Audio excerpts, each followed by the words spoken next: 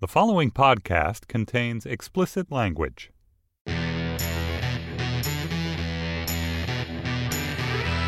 This is Sex Lives, the New York Magazine sex podcast. I'm David Wallace Wells. And I'm Maureen O'Connor. I'm Allison Davis. Today we're going to be talking about a few different topics.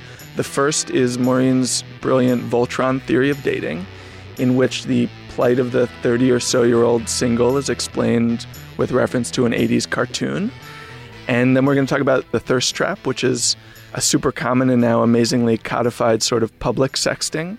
Maureen, let's talk about your Voltron theory of dating. Before we get to the theory part, Maureen, maybe you could just first explain what Voltron is. I was sort of a gem person growing up, so I don't really know this.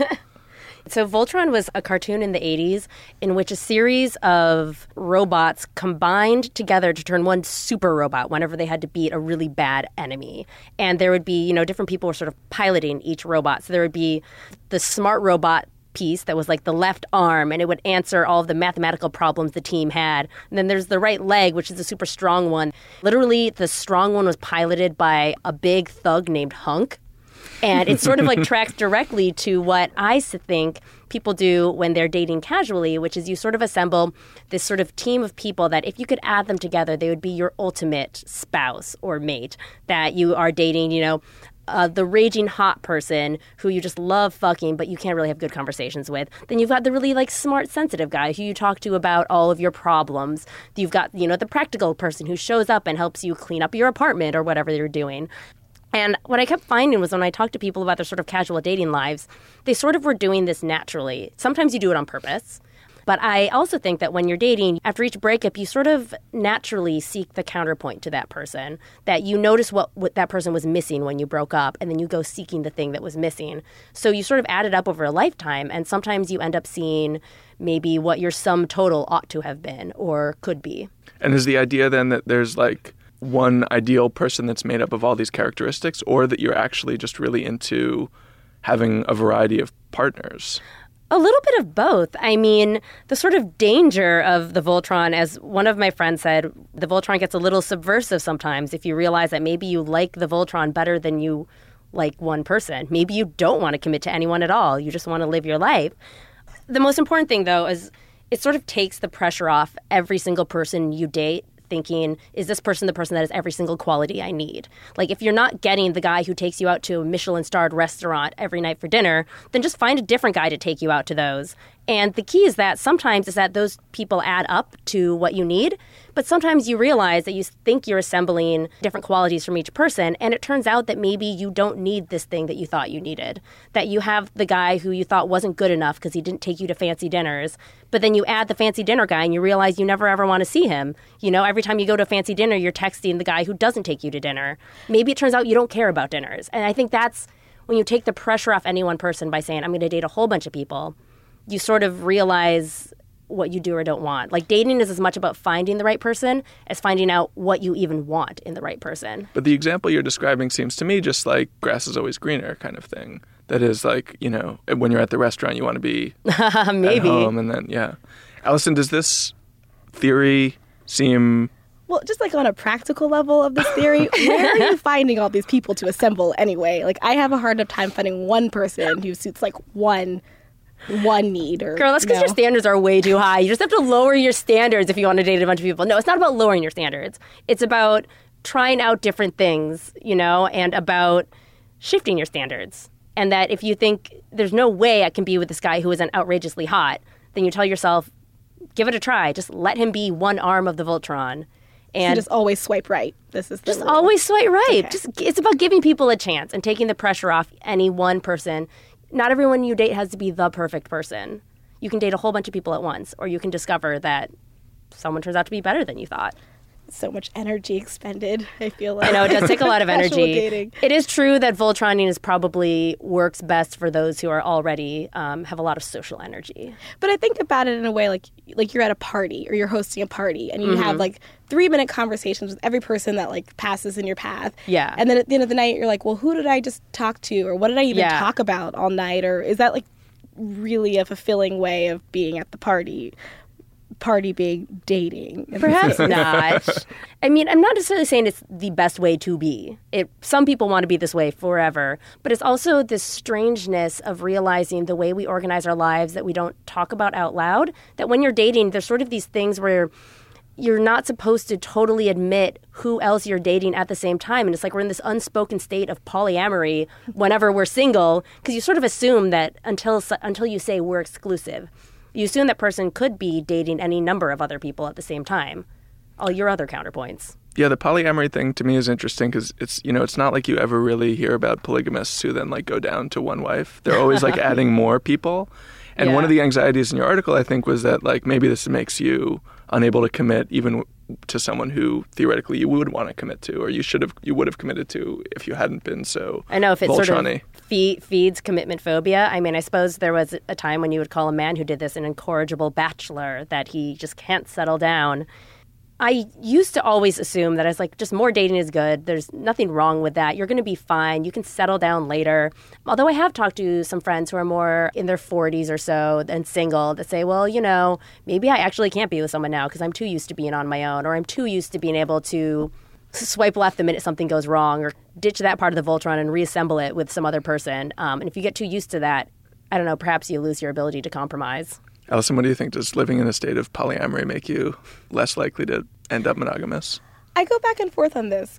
I feel like there's a way that this could help you actually be more intimate, right? Or be better at intimacy, or better at getting rid of your personal hang-ups that would keep you from being better in a committed relationship. Like, I think about casual dating and how sometimes I find it so hard just to be like open or be myself with people that I've just met. And so it takes me like 6 months to be comfortable with somebody. But if you're dating lots of people, maybe it takes you a lot less time to just be more open, and in that you become better at relating to another person and getting over, like you said, all your little hang-ups about the perfect man or the ideal man.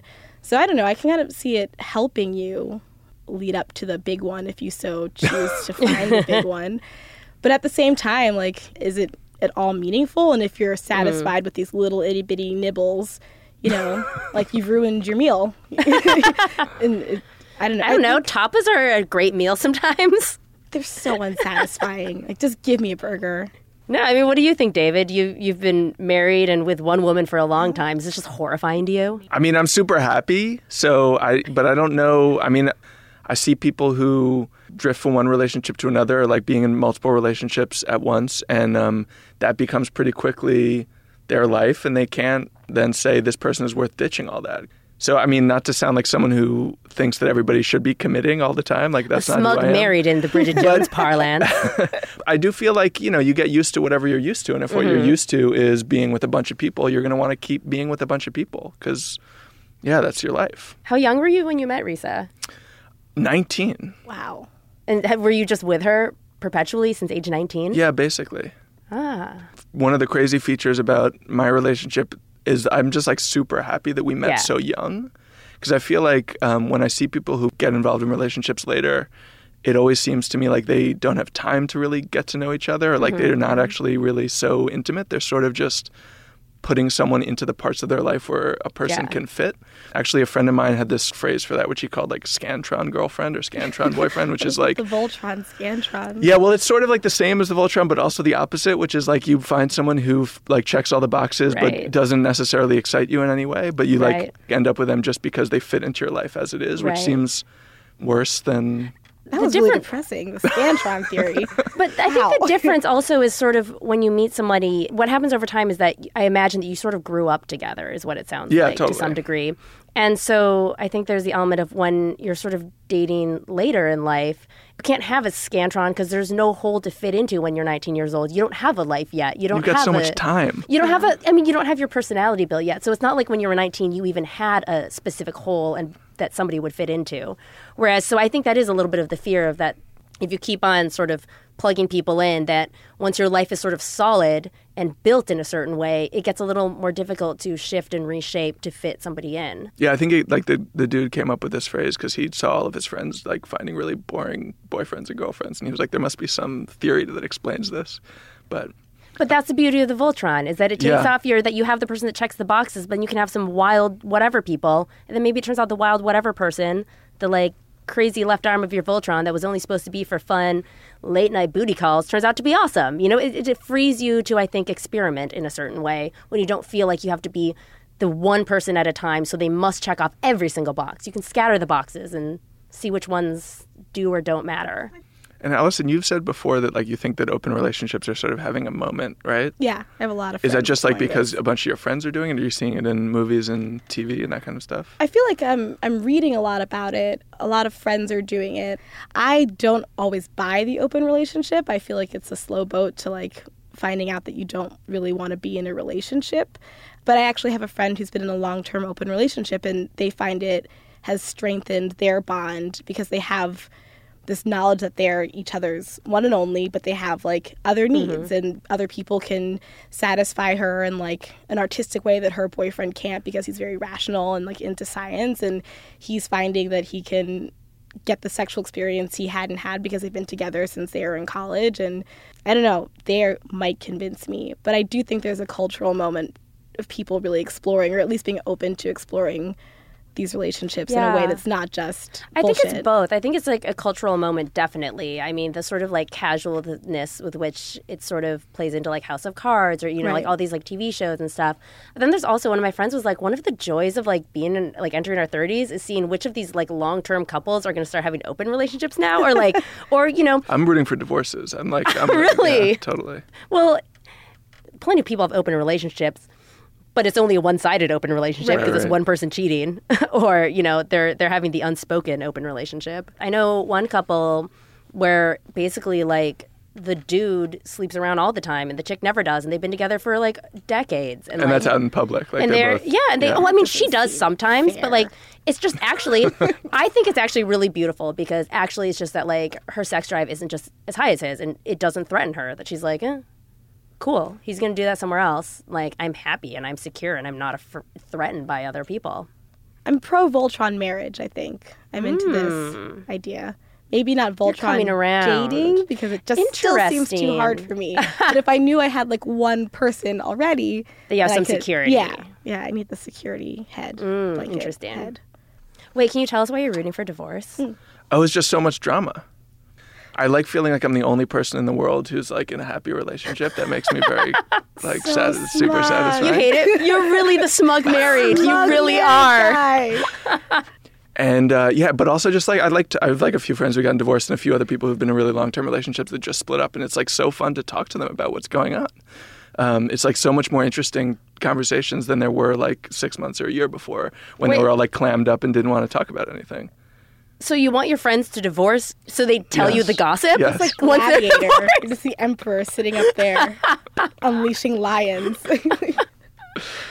So we've been talking about Maureen O'Connor's Voltron theory of dating with some detours into Scantron and open marriages or open relationships. So now let's move on to our next topic, which is the thirst trap. As part of the Cut's Our Selfies Ourselves week, Allison wrote an essay called Quit Worrying and Embrace the Art of the Thirst Trap, which was the first time I'd actually heard of the phrase thirst trap. So before we get to whether or not we should worry about it, Allison, could you tell us what a thirst trap is and when you started seeing it? Sure. Most simplest description of thirst trap is any photo you post on Instagram or Facebook or Twitter that is really sexy and meant to elicit comments and compliments and thirst from your followers or from strangers who happen upon the photo. So it's a nice shot of your cleavage or your firm butt or your abs, or dick outlines are really popular thirst traps these days. So the thirst trap is meant to ensnare a commenter into exposing their lust for you. So if they see a picture of you in a bikini, to say like, damn, that's my wifey, and then they're exposed as really wanting on you. Yeah. Although a lot of the comments are a lot racier than wifey. I think in your article you did a list which ended with sit on my face was like... It's a really common one. Yeah. I mean, honestly, my face is very common. The frequency with which the phrase sit on my face appears on the internet like suggests to me that any like taboo against men performing cunnilingus is dead. That phrase happens more often than like want to see my dick. As far as I can tell. Yeah. Well, it's a sort of a more flattering come on. Like it's I suppose. I mean, flattering in like a super raunchy way, I suppose. Well, yeah. If you're worshiping me, like I don't want you to offer for me to suck your dick. No. I want you to like. What am I getting out of it? So sit on your face. Although one of your favorite thirst trappers is a guy who all of his photos are just showing the outline of his dick, right? Yes, it's a rapper, Cash Out, who's got a baby arm. It's like so gifted.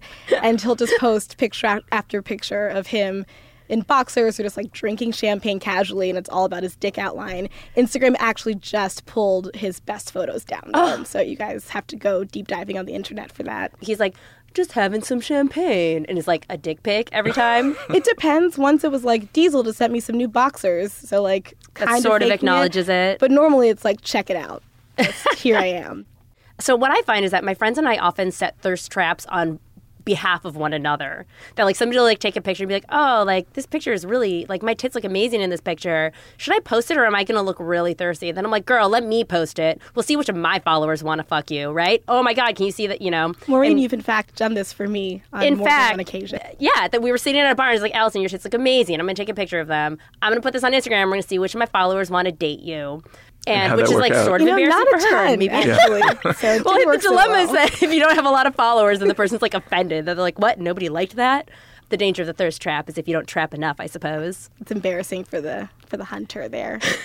You organized your article like a taxonomy, and there were a few different kinds, and basically the differences between the kinds of thirst traps were how out in the open everybody was about it. So there were some that were like really, truly like, here's a picture of my dick, like I'm sending it out there into the world, please respond. And then there were people who were trying to be a little more coy, a little more modest, a little more secretive even about it. Right. Oh, I just happened to fall down and sit like this with my bikini out. They're like, whoa, everybody thinks I'm hot in this? Ooh. My smoothie that's somehow perfectly placed next to my rippling abs. Those are my favorite. The gym rats that kind of fake it. I don't know. I think there is something a little embarrassing about owning how sexy you think you look and asking people to agree with you. Yeah. I mean, we're all doing it all the time, so why not just put it out there and be proud of it and admit that I'm thirsting after you, you're thirsting after me, and we'll all get laid a lot more in that case. I think it's a lot dorkier when somebody sort of pretends that like, oh, I just happened to fall into this lighting and it's flawless. Right. You know, there's just like... And there's some of them who are like really good at it. Yes. Amber Rose is a legend. I think she posted a photo of herself on vacation in January that was picked up by People, the Daily Mail, the Guardian, E! Every gossip rag was focusing on Amber Rose and her dental floss bathing suit. It was 3 thin black straps and 2 eye patches. And she's like a voluptuous lady. Mm-hmm. And she just put it out there in heels on a casual Sunday, you know. As you do. As you do when you're Amber Rose, thirst trapping. And the comments on that were insane. Just, please marry me. My dick hurts for you. Amber, look at me. I'll do anything for you. Do you want my first child? You can have it for sex. People promise her anything. And did she respond to those people? None. Not at all? Not at all, no. Amber Rose is kind of interesting since she was famous before thirst trapping, even kind of before social media, but she's really found her calling in this form. Mm-hmm. It's like made for her. It's funny because she's Kanye West's ex. Kanye West's new woman, you know, Kim Kardashian's not only great at the thirst trap, but she amazingly has been able to thirst trap her husband into coming home for her. Remember that day that the first, like, post-baby picture when she posed in her, like, white upper-ass swimsuit, and everybody's like, holy shit, her bod looks amazing post-baby, and Kanye immediately tweeted, coming home right now. Right. That is the goal. That's, like, the ultimate. To have Kanye West come home. Yes. That's why I post every Thursday, to have Kanye West come home. Or to have your ex say, I'm, like, you're beautiful. I'm coming back for you, baby. I miss you. No, I feel like that's actually, like, that's too much thirst trap. Yeah, but then you're just exposing him as the thirstiest and then saying, like, shut it down. You're like, sad. And then, like, that's when you win the breakup, that's when you win, in fact, yeah. Yeah, that's like a big part of it, which we haven't talked about, is like the person's generating lust and then being like, but I have no time for you. Don't be ridiculous. Yeah. Which I feel like is a little cruel, but if you can pull it off, like, more power to you, right? Because that's the ultimate compliment, to say, you want me and I don't want you. I wanted to ask you in particular about Justin Bieber. He does play this coy game, right? It's not quite as explicit as, who's your rapper pal? Cash Out. There, memorize that. But like his like Instagram life is still totally thirst trap after thirst trap, right? I think for him, it's because nobody buys him at all as a sexy person. So he probably feels very embarrassed about considering himself to be a sexual being, and presenting that to people to say, aren't I sexy? Because he's not really sure. But I think like Justin Bieber's great at the thirst trap because he ensnares people that don't even want to be ensnared. Like we are not willing participants to his game, but yet I find myself. Oh God, I had to unfollow him on Instagram because like it made me really uncomfortable to be like flipping through and be like abs. Oh God, it's Justin but it's Bieber. Justin Bieber. He feels so weird. But you can't help it. He's really good at setting I know. traps. He thirst trapped me too many times. I just had to leave that forest and avoid those traps. So I've just owned up to it now. Like Justin Bieber, I'm yours. I'm trapped. I'm in the snare. So, but if you had to pick one as being better, would you say it was Bieber or Amber Rose? Amber Rose, because she really owns it. Also, she takes it to the next level with her costumes. Like, I don't know. She commits. Also, there's a new person, Chris Brown's ex, even though I hate to mention Chris Brown ever, Karrueche Tran. She's been posting a lot of thirst traps now that she's single. And she's even getting, like, Chris Brown's approval on them. He's gone on a few and put, like, Thirst Trap 101 or y'all don't know how the game works, but she does, things like that. So she's coming up. So this is like an example of your ideal thirst trap. Yes, the ex. The ex come and thirsted. The ex saying that's a thirst trap, is that a compliment or an insult? For him, it was a compliment because he said, like, you look so beautiful, don't listen to the haters, Thirst Trap 101. Yeah, so I think in that case, he's all about it. We've been talking about the thirst trap, and in particular, we've been talking about her great essay on it, which is called Quit Worrying and Embrace the Art of the Thirst Trap, and can be found on The Cut. And that's it for Sex Lives, the New York Magazine sex podcast. For Allison Davis and Maureen O'Connor, I'm David Wallace Wells. Our producer is Henry Malofsky. Thanks to Laura Mayer and Andy Bowers at Panoply. You'll find our podcast and more at itunes.com/panoply or at panoply.fm.